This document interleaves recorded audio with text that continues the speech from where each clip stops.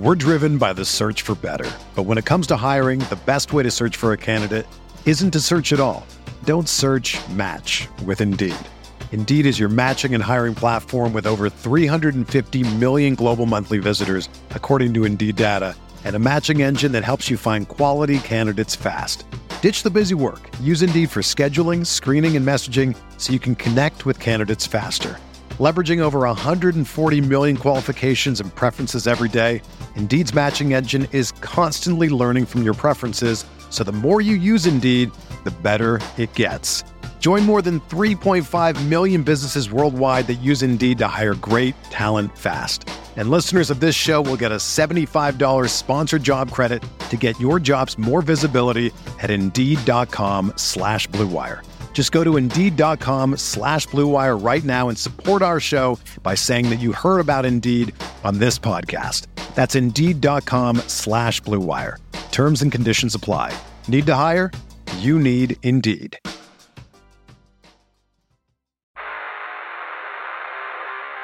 You don't want it, you don't need it, but you're going to get it anyway. The Kevin Sheehan Show. Here's Kevin. One guest on this Memorial Day show, a day obviously to remember and honor those that fought and died for freedom. The one guest, Brian Simmons, will be on the show. Who's Brian Simmons? He's the North Carolina broadcast analyst for the Tar Heels radio network. He's been doing games since 2016. He played at North Carolina. He had a 10-year NFL career, was a scout in Jacksonville after his playing career before becoming a broadcaster, and he called Sam Howell's games in Chapel Hill. So 20 or so minutes with Brian Simmons on what he thinks Washington has in Sam Howell coming up in the next segment. The show today is presented by MyBookie. Go to mybookie.com or mybookie.ag. Use my promo code KevinDC for a chance at a first deposit bonus of up to $1,000. You have to use my promo code KevinDC to get it. If you want to bet the NBA's Eastern Conference Game 7 tonight in Boston, go to MyBookie. Right now, the Celtics are 7.5-point favorites in Game 7. Much more coming up on that, and Game 6 on Saturday night on the show later on in the show. However, getting started is simple. You just sign up today at MyBookie. Use my promo code KevinDC.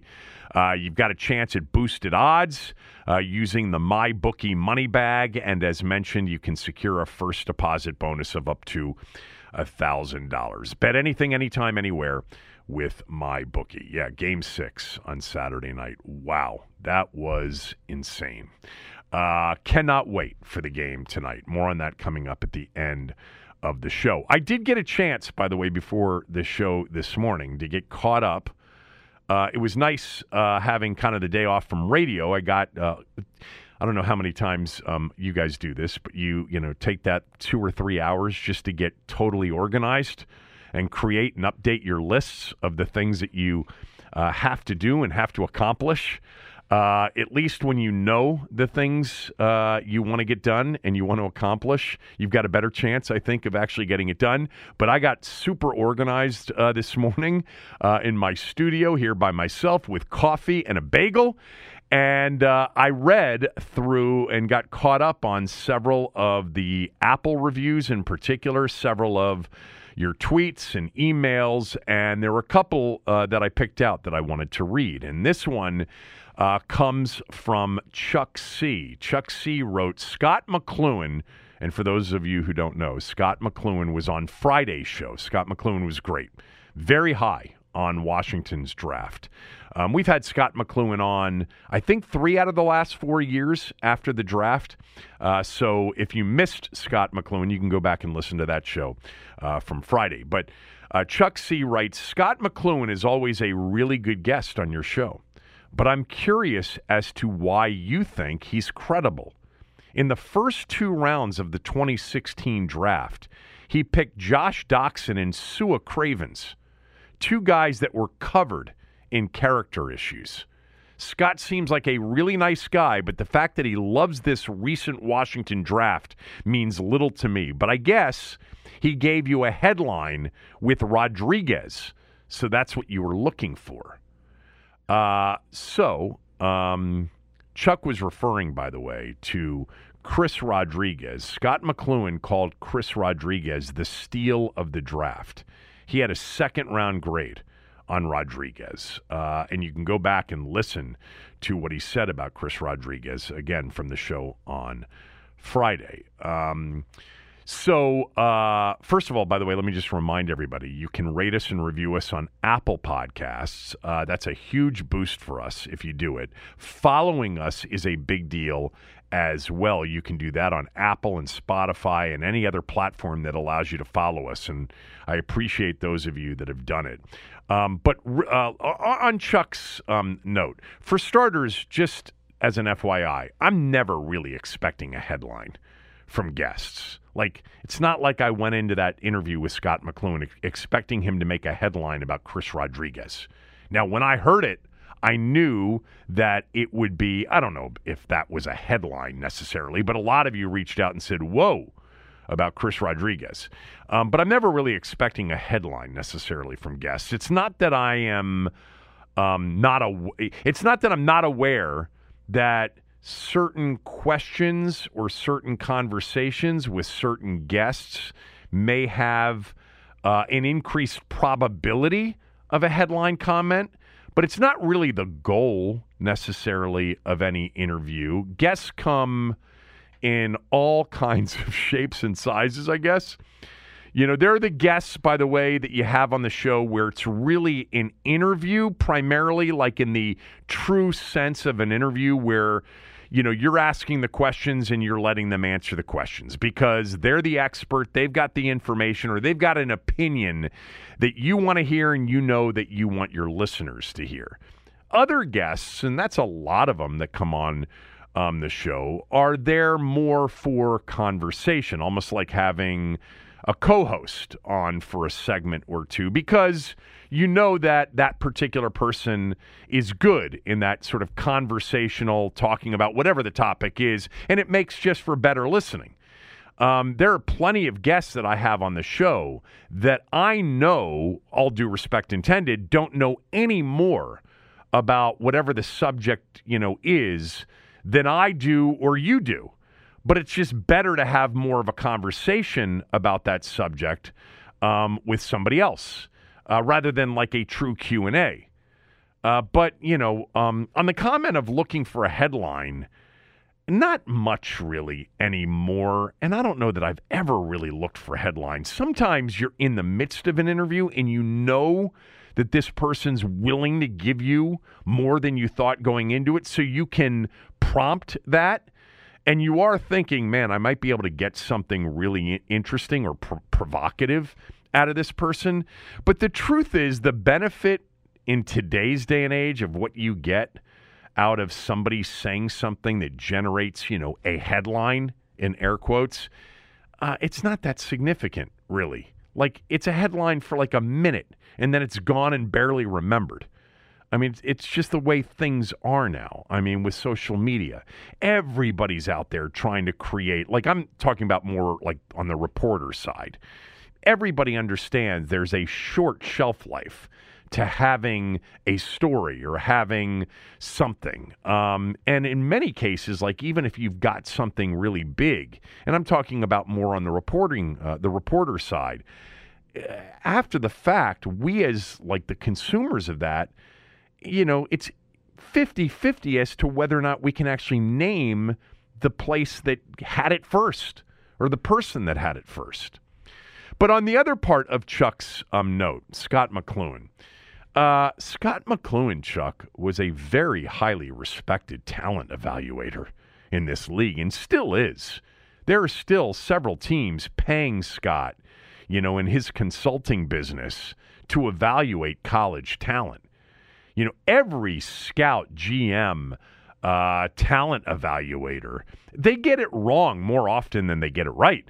I mean, we've talked about, you know, from a draft standpoint, like a good hit rate 3 years down the road is to have a third of the draft choices contributing, not even at a super high level, but just still on a roster and playing.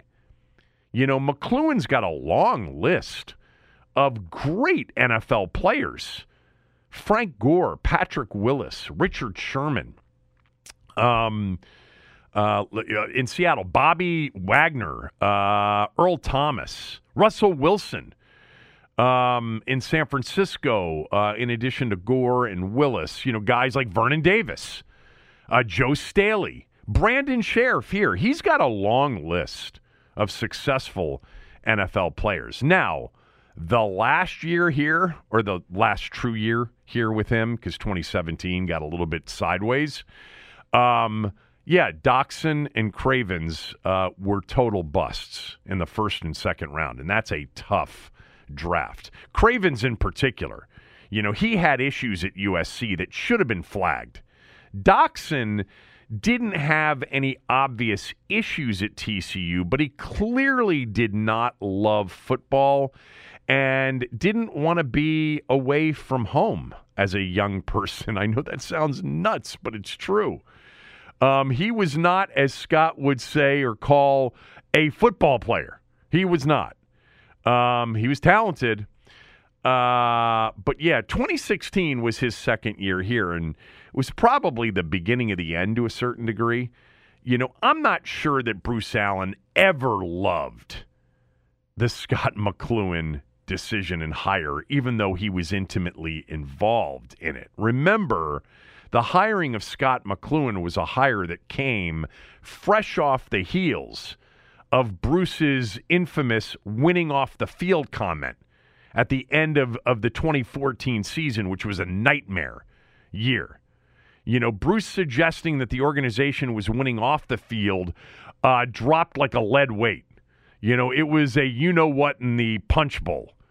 Just a total lack of self-awareness of where the fan base was at the time. He and Dan were so clueless back then as to the mounting sort of disgust and worse than that, the apathy that was building. They didn't have a clue how despised they were by the fan base. And what a poor choice of words in that description after a 4-12 season, or was that a 3-13 season? I forget what 2014 was, and how it would backfire. I've mentioned this before, and Tommy actually wrote about it in a recent column. There was this internal kind of poll. It was an outward poll, but the results of it were kept internally in like the 2016, 2017 timeframe, somewhere around there. Where part of the polling, there were questions about the stadium and different things, but part of it was more of like an approval rating for Dan and Bruce. And Bruce's was a 6 out of 100 and Dan's was like a 5 out of 100. And I remember being told by those that were involved in helping to conduct that poll that there was a level of surprise that was palpable. Like they couldn't believe that their polling numbers were so low. I used to describe that back then they thought more so the fan base was just disappointed with the results. That, they recognized that Dan really wanted to win and was really trying his best to win, and they just couldn't get it right. But they didn't realize how much of the disgust was towards Dan and Bruce by extension. When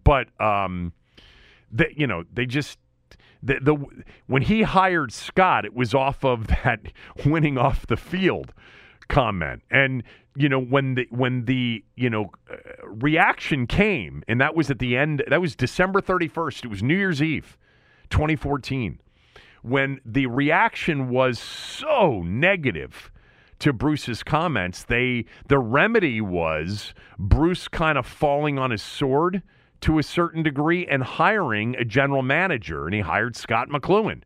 But he never really wanted to do it. I remember the interview that Tommy and I did with Bruce Allen in our studio at Redskins Park in Ashburn, right after Scott was hired. And Scott was hired literally like a week and a half after the winning off the field comment. And I remember asking Bruce specifically if Scott would have final say on all personnel matters. And I remember looking him in the eye to see his reaction, what he would say. And he got his whole body into a twist. And the answer was very hesitant on, anything other than Scott would have significant input. Bruce didn't want to give up the head of the whole, personnel side as the number one football decision maker. Bruce couldn't even, shortly after the hire, admit that the GM was going to have like true GM responsibilities. Now, the draft, I do remember him specifically singling out the draft as an area in which Scott would have, the most input and final call on the picks. And I think he did in 2015. One of the things he talked about with us on Friday was, he got into it a little bit with Jay Gruden about Brandon Sheriff. And, Gruden said, you don't pick a guard at number 5. And he said, who cares what he is? Whether he's a tackler or a guard, he's going to be easily one of your best 5 and one of the best players you can put on the field. And eventually Jay said yes. So I do think Scott had total sort of say on that 2015 draft. I'm not sure that was the case in 2016, but if it was in 2016 totally on Scott, it was a bad draft. No doubt about it. It was a bad draft. But I'm not sure that Bruce Allen loved not being super involved in everything. And I think after 2015, maybe giving Scott some carte blanche that year, maybe he, wanted some of that, responsibility back. And look, to be fair to Bruce and the organization, maybe things weren't super smooth with Scott after a year and a half either. But that was an odd time. They actually had a guy who was a legitimate talent evaluator. Bruce was not that. And it wasn't the healthiest of situations for everybody, and it was a reluctant hire. I think if he never makes the winning off the field comment, I don't know that they ever hire a GM in that offseason. But, Scott is a respected and has been for years a respected evaluator of college talent. That's the number one reason I love having him on the show. And number two, he's a familiar voice to all of us. I've heard from people over the last few years how much they like hearing from him on different things. So yeah, that's why he was on. And yeah, I do think that Scott's evaluation is credible.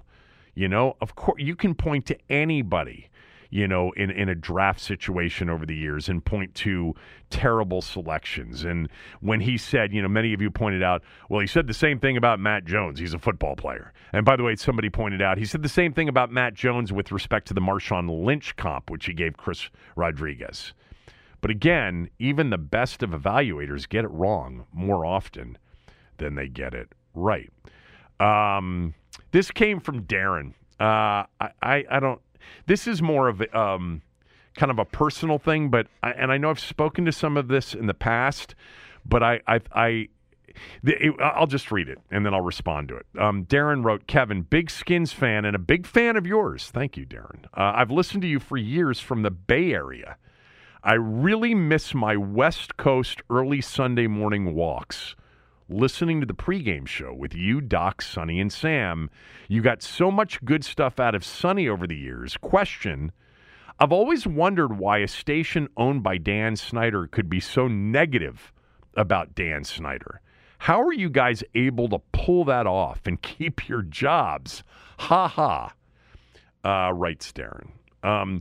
First of all, I've never lived on the West Coast. I've been on the West Coast during football season. I was in Hawaii for a football weekend many, many years ago.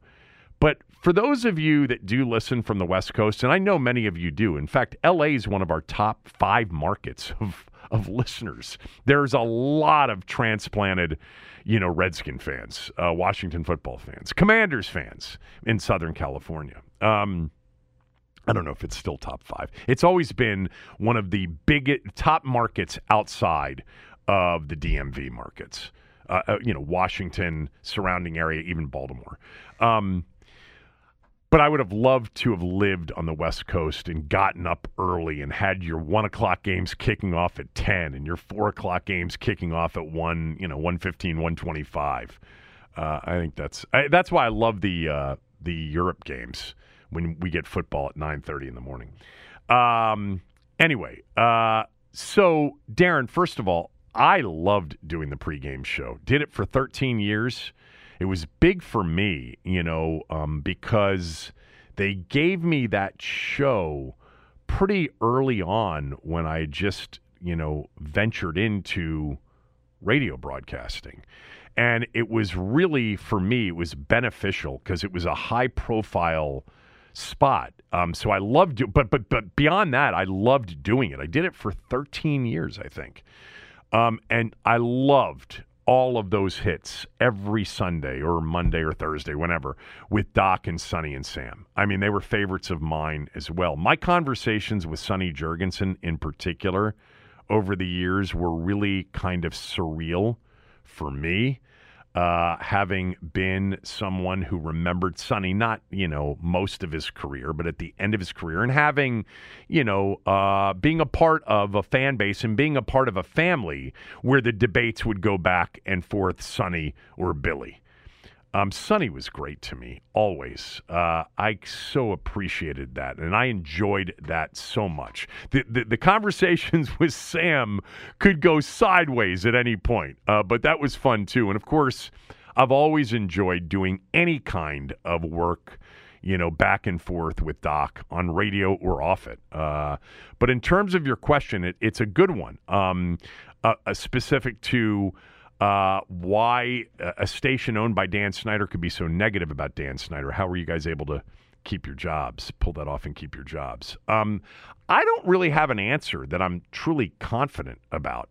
I think those that ran the station for many of those years were able to convince Red Zebra. Red Zebra was actually the owner of the radio station. The team actually never owned the station. That was always misrepresented. A lot of times by the major outlets, including the Post. They never really seemed to care, to be honest with you, that they would refer to the station as team-owned when it actually was not team-owned.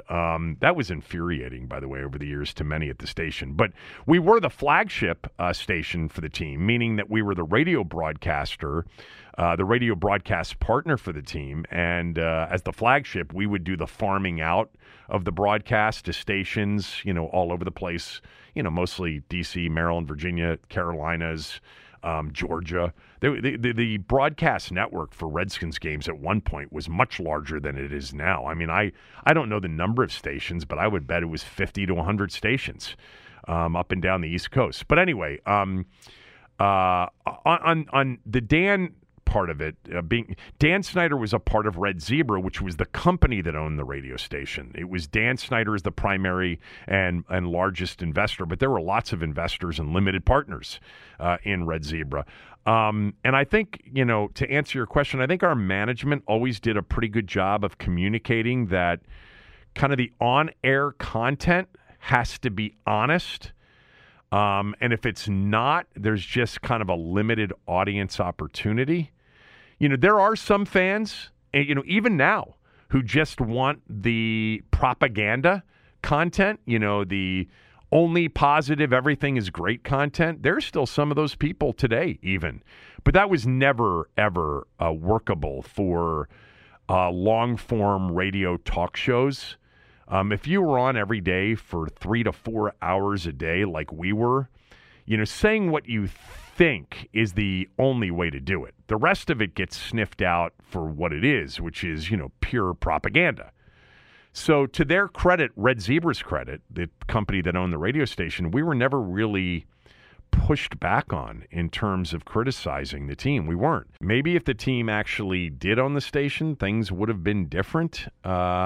I don't know. I can only say that I think maybe our management team did a good job of explaining to the owner of the station, Red Zebra, that, if you want a pennant-waving arm of the team, that it's going to look a lot different from a business standpoint. And they didn't want that.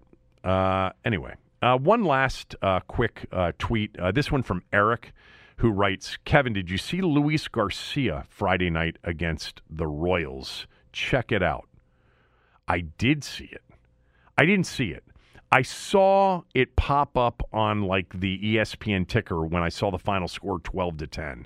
And I made a note of it that Luis Garcia on Friday night in Kansas City went 6 for 6 with 2 RBIs and a 12-10 win. He raised his batting average in one game from 262 to 288.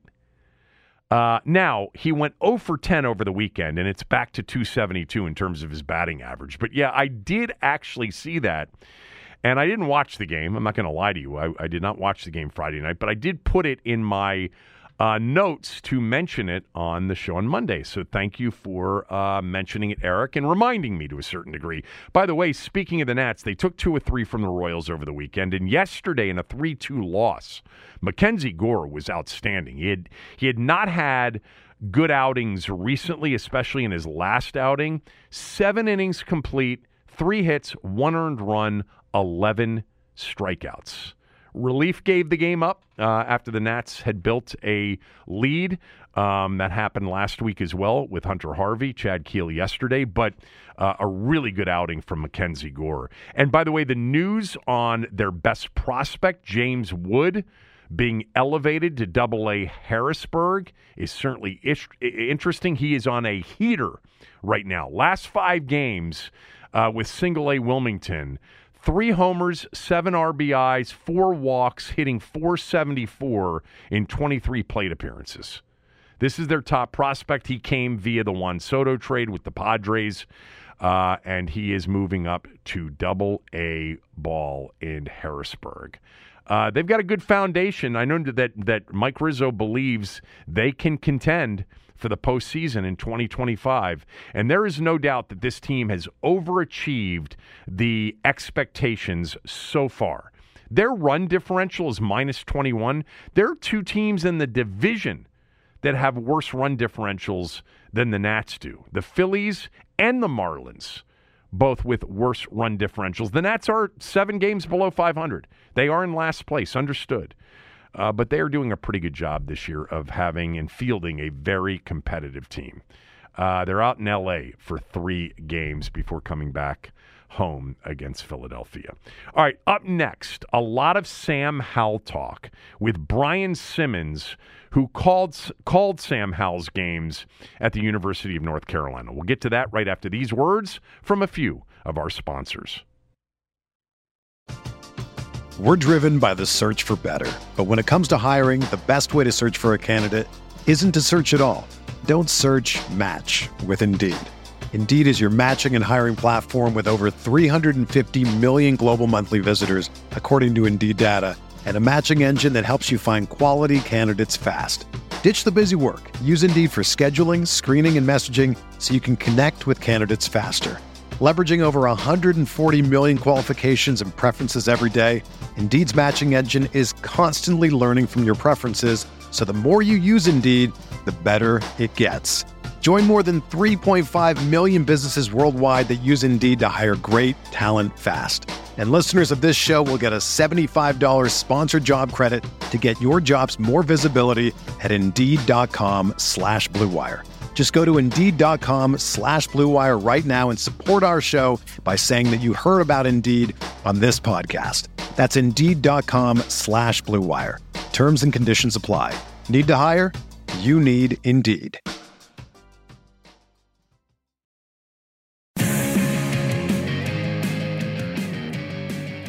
All right, jumping on with us right now is Brian Simmons. Brian is the analyst for North Carolina Tar Heel football games on their radio network and has been doing games since 2016 and saw and called all of Sam Howell's games. But Brian played in the NFL. He played at Carolina in the 90s for Mac Brown, had a career in Cincinnati for 9 years, finished up his career in New Orleans. He was a scout for Jacksonville for a period of time, and now has been calling games in Chapel Hill for the last 7 years. And he joins us right now, and I had somebody reach out to me and say, Brian is excellent as an analyst on the network, and he will be great in talking about Sam Howell's years in Chapel Hill and what he thinks Sam Howell will do at this next level. So obviously here in D.C.,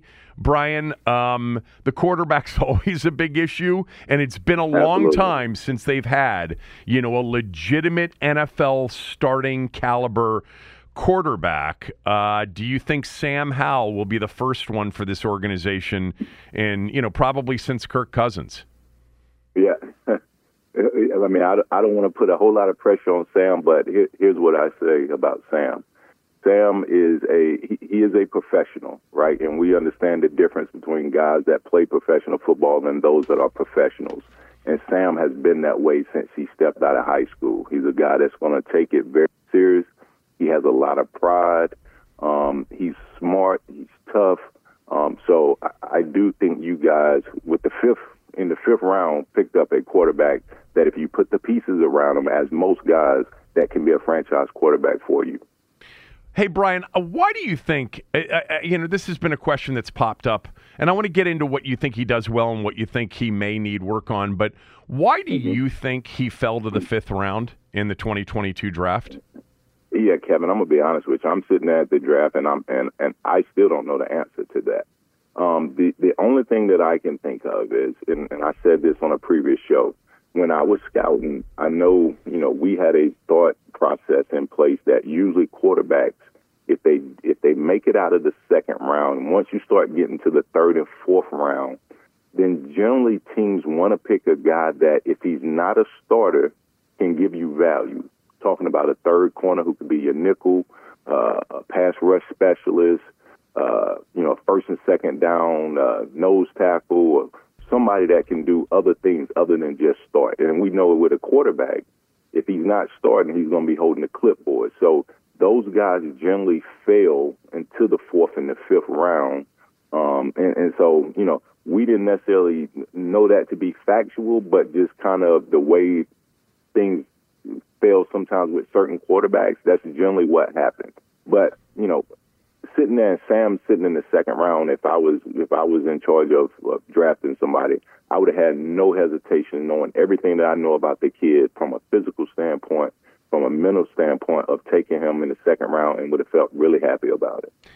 That's interesting. Like, I'd have to go back and look at the history of the rounds because it doesn't pop into my head right now. I know this year Hendon Hooker went in the third round, and then I think there were some fourth rounders. I know that kid Jake Haener from Fresno went in the fourth round. But that's an interesting theory because you're right.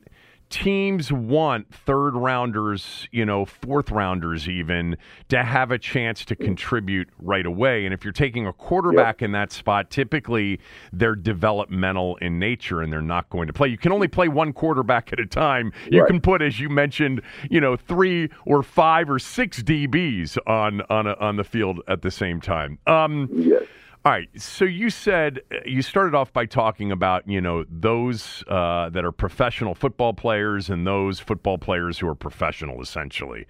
What makes Sam Howell one of these, pros? How did he get along? What kind of leadership did he have? All of those things. What makes him a pro in terms of the other, the intangibles beyond the physical? Yeah, I mean, the first thing is pride in his work. He's a guy that has a tremendous amount of pride. He is a guy that's going to study. He cares about his performance. He cares about, he takes it a huge responsibility of being the quarterback for a team, understanding that, I coach high school football, and I used to tell my quarterbacks, like, all these kids want to play quarterback.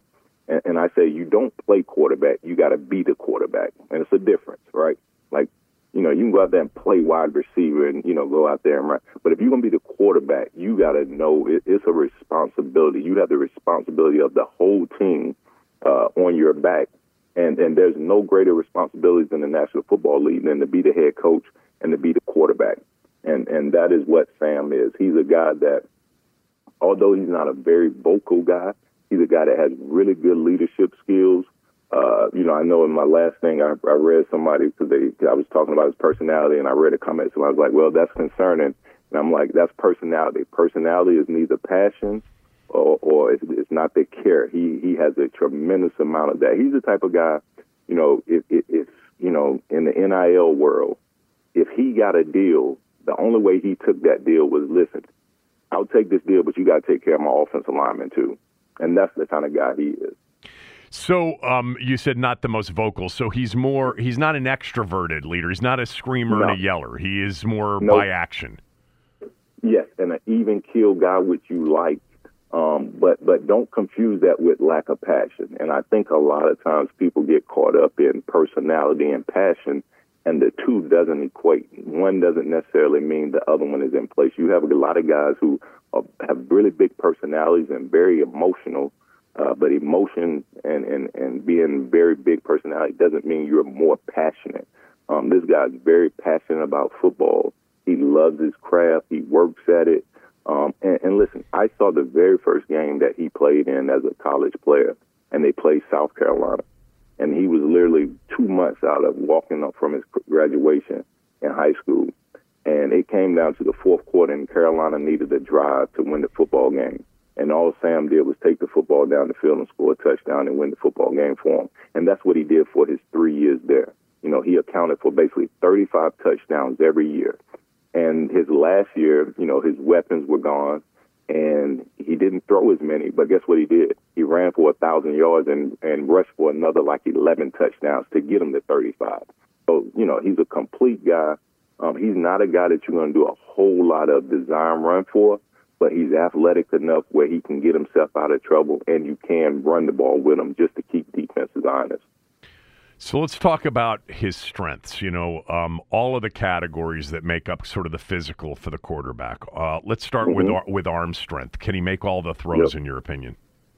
Absolutely. He can make every throw. He can make all the throws downfield. He can make the vertical throws. He can make all the horizontal throws that he needs to make. When you talk about the NFL being from the far hash to the numbers, he can do all those things. He can throw the ball in tight endos. He has tremendous touch on the deep ball. And he's accurate, and he throws with anticipation. And I know some people will listen and say, hey, if he can do all that, why did he make it to the fifth round? I don't know why he made it to the fifth round, but him going in the fifth round doesn't change what he can and can't do, and he can do all those things. I had Phil Longo on the show, after actually it was probably at some point before the season last year, and he said very quick release too, and that West Coast offense actually would be the best. He said he could fit into every offense, but the quick read, quick release, get it out quickly to your playmakers would be the best fit. Do you agree with A, the release, and then B, the kind of offense that would fit him best? I do, and the thing about Sam is if you're open, he's going to get you the football. Like at Carolina, it was not unusual for 8-9 guys to get touches, for 3 or 4 guys to have a touchdown, or 2 or 3 guys have a touchdown, just depending on how many he threw for that game. So he can see the whole field. He doesn't get locked on. He lets coverage dictate. And if you're open, Sam's going to see you. And if he has to extend plays for you to get open, he can do that also. What about, you mentioned anticipation, which, we've heard from so many coaches. Mike Shanahan in particular always said that is something you can coach up, but it's much better to have naturally, as is accuracy. So just talk a little bit more about his ability to throw people open with anticipation and his overall accuracy. Yeah, I think both of those are good, like really good. And listen, I think to a certain degree, you can get guys, you can make them throw with a little more anticipation. But I think anticipation is a lot like instincts. You inherently have it or you don't. And he's a quarterback that has it, and it comes because he understands the game. Like he understands coverage. He can read your pre-snap mail. He's smart enough. He's going to put the work in to understand that the parts will move after the snap. And he can do all those things. And that's the thing that I was most impressed about Sam. He was that way from day one. Like watching him as a freshman in college, you would have thought he was like a second or third year guy. Just the way he played, the poise he had, he didn't get rattled.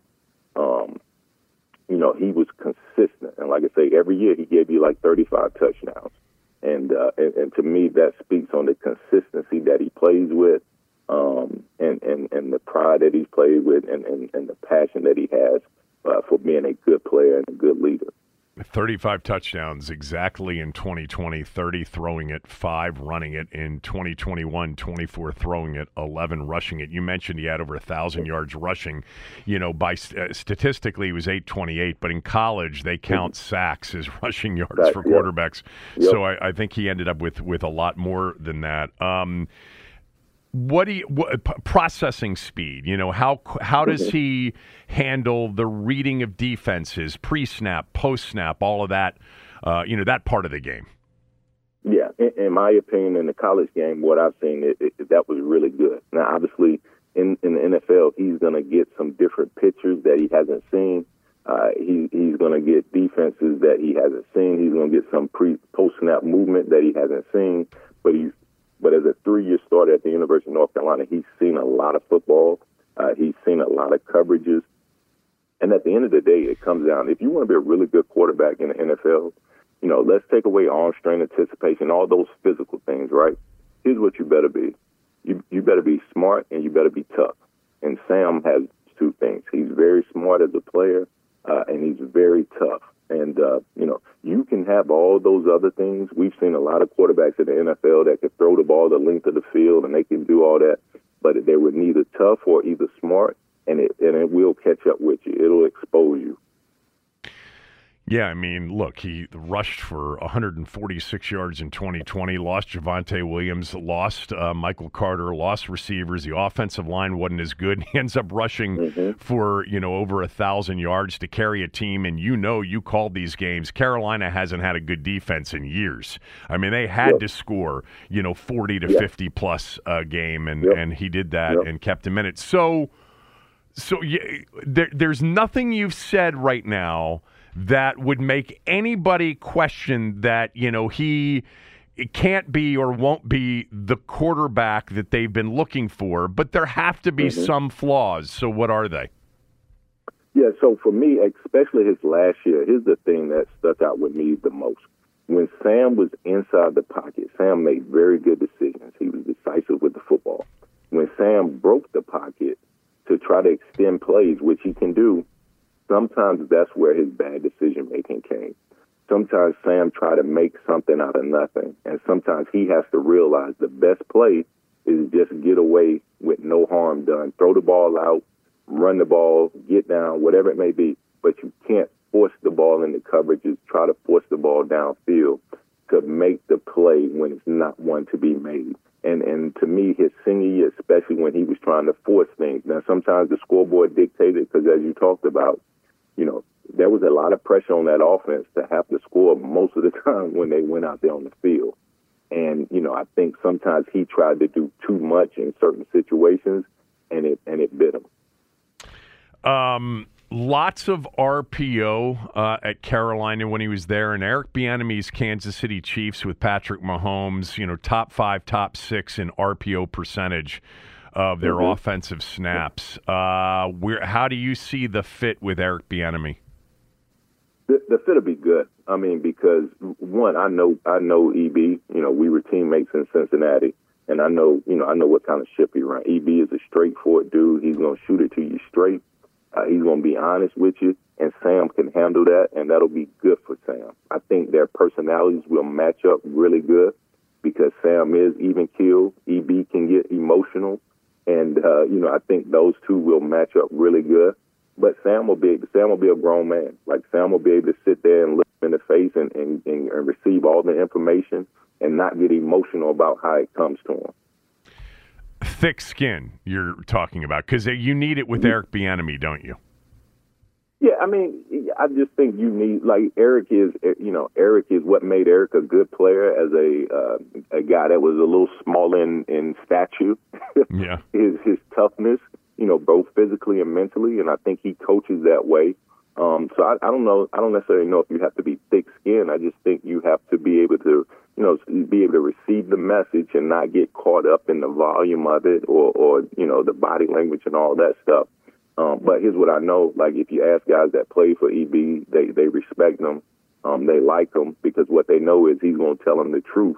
And as a player, that's all you want. You want a coach to tell you the truth, and you want a guy that you feel like can make you better as a football player.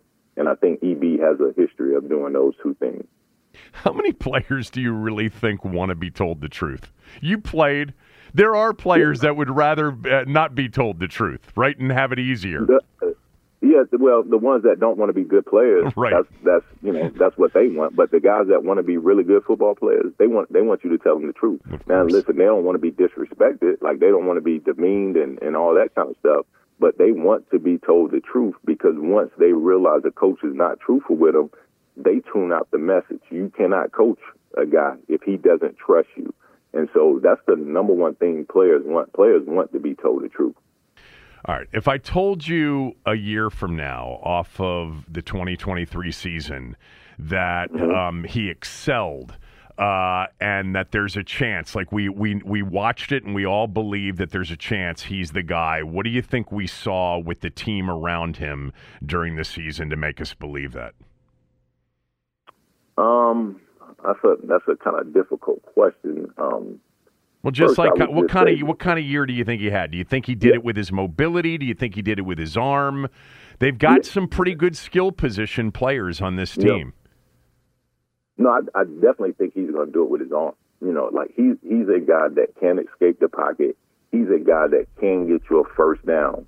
But is he necessarily going to beat you with his legs like the Lamar Jackson? I mean, obviously that's an extreme comparison, but is he that kind of guy? No. But is he a guy that's athletic enough that can get you out of trouble in the pocket? If it's 3rd and 7, can he break the pocket if you're running man defense and get you 10? He can do all those things. But what he does the best is throw the football. He understands coverage. He understands throwing the ball with anticipation, and he can throw the ball accurate. So, with him, the number one thing will be, not trying to force the issue and keeping the turnovers down. If he can do that, I think you'll be really happy with the year he's had for you, and then you will be able to say, okay, here's what I hope. I hope they have enough pieces around Sam where you can legitimately judge him, and I think that's the fault that most organizations do. They don't have the pieces in place, say offensive line, say weapons down the field, to accurately judge a quarterback, and then the quarterback becomes the bearer of everything that's negative that goes on with the offense. I think you answered the flip side to that question, which is if we get to the end of next season and we're not sure, or worse than that, we are sure and he's not a guy, it's because of the decision-making and the forcing of plays that aren't there. Yes. And which I don't see that. I don't think that's going to be an issue. I think Eric will coach that, and I think Sam's understands that. And like I say, most of that in college, like his senior or junior year, it was for whatever reason. It was once he broke the pocket and he was trying to extend plays. And here's what he will find out really quickly in the NFL if he doesn't. The time that he had when he broke the pocket in college, that amount of time ain't going to be there next year. So he'll understand that. And his decision-making, whether it's to throw the ball out of bounds, whether it's to get 1 or 2 yards and get down, that decision will be made pretty quickly for him. All right, one more. This is great, by the way, and I really appreciate it. So tell everybody what a team next year, very early in the draft, will be getting in Drake May. Oof, man, they're going to get a guy who's 6'5", about 225 pounds, faster than what you think, more athletic than what you think. He's tough. Very similar to the things that I'm saying about Sam. You can put that with Drake May. He has tremendous touch on the deep ball. He's accurate. The main difference is he's a little more athletic than Sam is, believe it or not, at 6'5", 230. He's a more natural runner than Sam is. Interesting. But the kid, man, he is just like Sam. He's been a veteran, a collegiate veteran from the first time he stepped on the field. And a lot like Sam, a lot of times when he went out there and when he touches the field, he got to score. That pressure has been on him where he feels like he has to score. And he's handled that. And does. Like he to me, he's a more athletic version of Sam Howell with prototypical quarterback size. Coach Brian Simmons with us. He's a coach, a high school football coach. He's part of the North Carolina broadcast team, analyst since 2016. He played in the NFL for 10 years. He was a scout. You can follow him on Twitter at Coach B Sims. That was great. I really appreciate it. Thanks so much. Thank you, Kevin, for having me on. I appreciate you. Let's finish up the show with some NBA Game 7 tonight in Boston. We'll get to that right after these words from a few of our sponsors. The best way to learn a language? Immersion. Living where the language is spoken and using it every day. But if that's not in the cards this year, you can still learn a language the second best way, and that's with Babbel. Be a better you in 2024 with Babbel, the science-backed language learning app that actually works. Don't pay hundreds of dollars for private tutors or waste hours on apps that don't really help you speak the language. Babbel's quick 10-minute lessons are handcrafted by over 200 language experts and help you start speaking a new language in as little as 3 weeks. Babbel's designed by real people for real conversations, and their tips and tools are approachable, accessible, rooted in real-life situations, and delivered with conversation-based teaching, so you're ready to practice what you've learned in the real world. Here's a special limited-time deal for our listeners. Right now, get up to 60% off your Babbel subscription at babbel.com/Blue Wire. That's 60% off at babbel.com/Blue Wire, spelled BABBEL.com/Blue Wire. Rules and restrictions apply. When you need mealtime inspiration, it's worth shopping Kroger, where you'll find over 30,000 mouth-watering choices that excite your inner foodie. And no matter what tasty choice you make, you'll enjoy our everyday low prices, plus extra ways to save, like digital coupons worth over $600 each week. You can also save up to $1 off per gallon at the pump with fuel points. More savings and more inspiring flavors make shopping Kroger worth it every time. Kroger, fresh for everyone. Fuel restrictions apply. White will inbound. It's off the Smart for the seventh game. Can they be tipped in? But the buzzer sounded. The light was on. It'll be reviewed. I don't think he got that in time. Great effort by Derek White. And didn't I say you have... Oh, they're saying on the floor, they're counting it. You have to protect the offensive rebounding. Oh, he got rid of it. He sure That's a did. Celtic win, and we're going to Game 7. The Celtics are going to win. There's a Game 7 back in Boston. Ruling on the floor is good basket. The play's under review. White.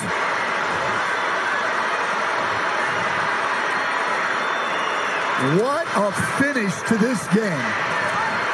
One of the wildest finishes, one of the wildest games I can remember in recent memory in the NBA playoffs, certainly in a big spot like this one, a team on the verge of being eliminated from the Eastern Conference Finals, the other team on the verge of advancing to the NBA Finals. But Derek White's putback just barely beating the buzzer on Marcus Smart's missed shot.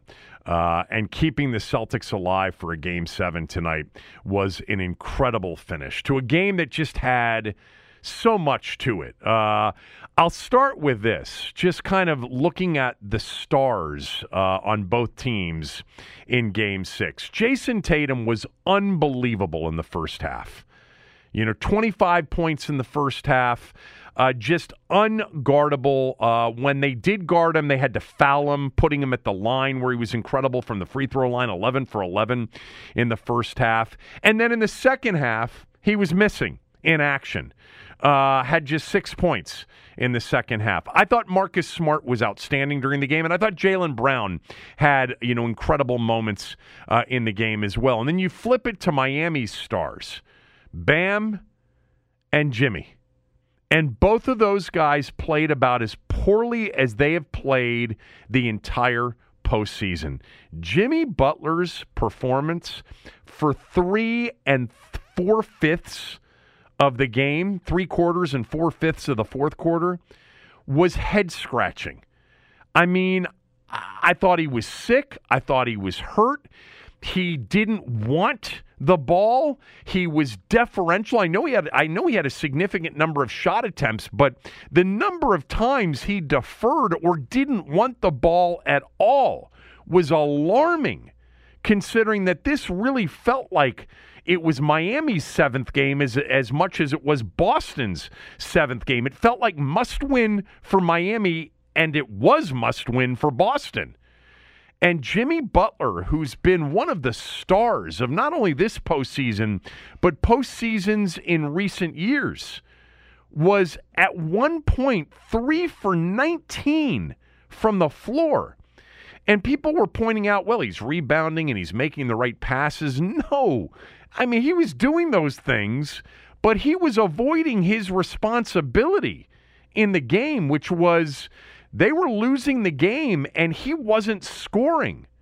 And then out of nowhere, and it wasn't like it was dominance down the stretch from Butler, because it wasn't. He got to the free throw line. He got aggressive, and he took the responsibility back of being the guy that needed to lead their comeback. They were down 98-88 with just over 4 minutes to go, and he got to the free throw line a bunch, and he scored most of their points down the stretch, and he got fouled shooting a three-pointer with what I thought was like 2.2 seconds left. They ended up putting 3 seconds back on the clock. Look, the NBA reviewed the final 2 minutes, and just so you know, they said no double dribble, that was a natural loss of the ball, and so it wasn't double dribble by Butler. And they said that the initial contact on him going up for the shot did happen with 3 seconds to go. Didn't seem that way to me in going, frame by frame on the replay. But they put 9/10 of a second back on the clock, which was all the difference in the world on Boston's final possession. But, man, Bam and Jimmy for the game, 9 for 37. 9 for 37 in the game. And still, they were up 103-102 with 3 seconds to go. Boston got incredibly stagnant. Man, it is painful to watch them at their worst, because them at their best, they're just much better than anybody, than the Heat, of course. And I don't think they're better than Denver, personally, but they're just a much more talented and a better team than Miami when they are at their best. But when they are at their worst, like with a 10-point lead going completely stagnant, doing nothing but shooting, they jacked up a lot of threes in this game, and they shot 20%. They were 7 of 35. But there were calls in the fourth quarter. The final 2-minute report indicated that there were a couple of calls that went Miami's way. Like there was a lane violation on a missed free throw that was missed. But no, if you were watching that game, there were Jason Tatum, they called Bam for a foul on Tatum. That was a terrible call. There was no contact. There was an out-of-bounds play that should have clearly gone to Miami that went to Boston. It really did feel like, the NBA conspiracy theorists had a case to be made that the NBA wants Boston in the finals against Denver. But, for the most part, I'm not going to sit here and say that the officiating cost Miami the game at all. In fact, in the games where I thought Boston was going to be kept in the series when they were down 3-0 to try to extend the series, I didn't think that they got the benefit of the whistle at all.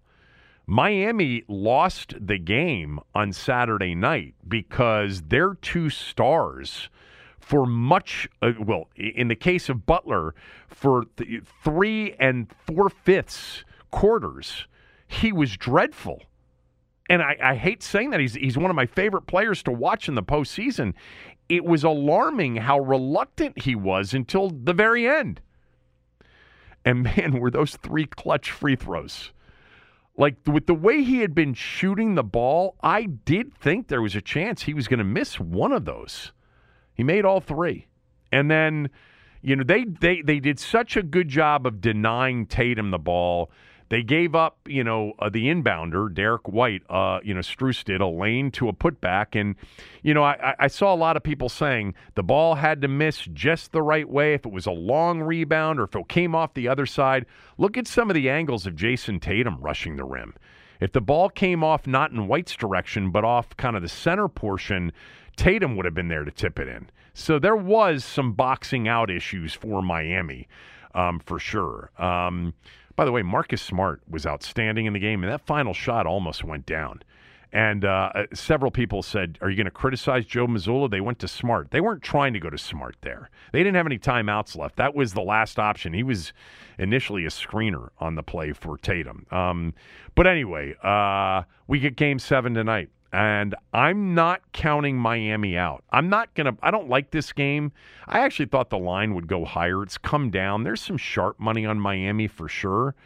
On one hand, I just feel like Boston will be at their best enough of the game to not lose it at home.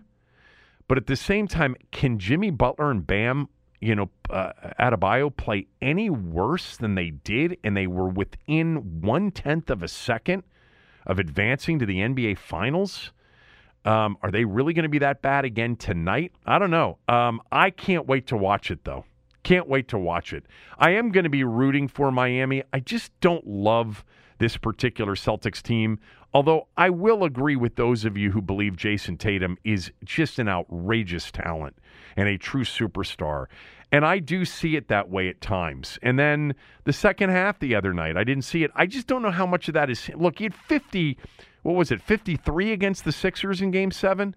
I don't know. It's going to be, I guess if you forced me, I would say the Celtics are going to win this game.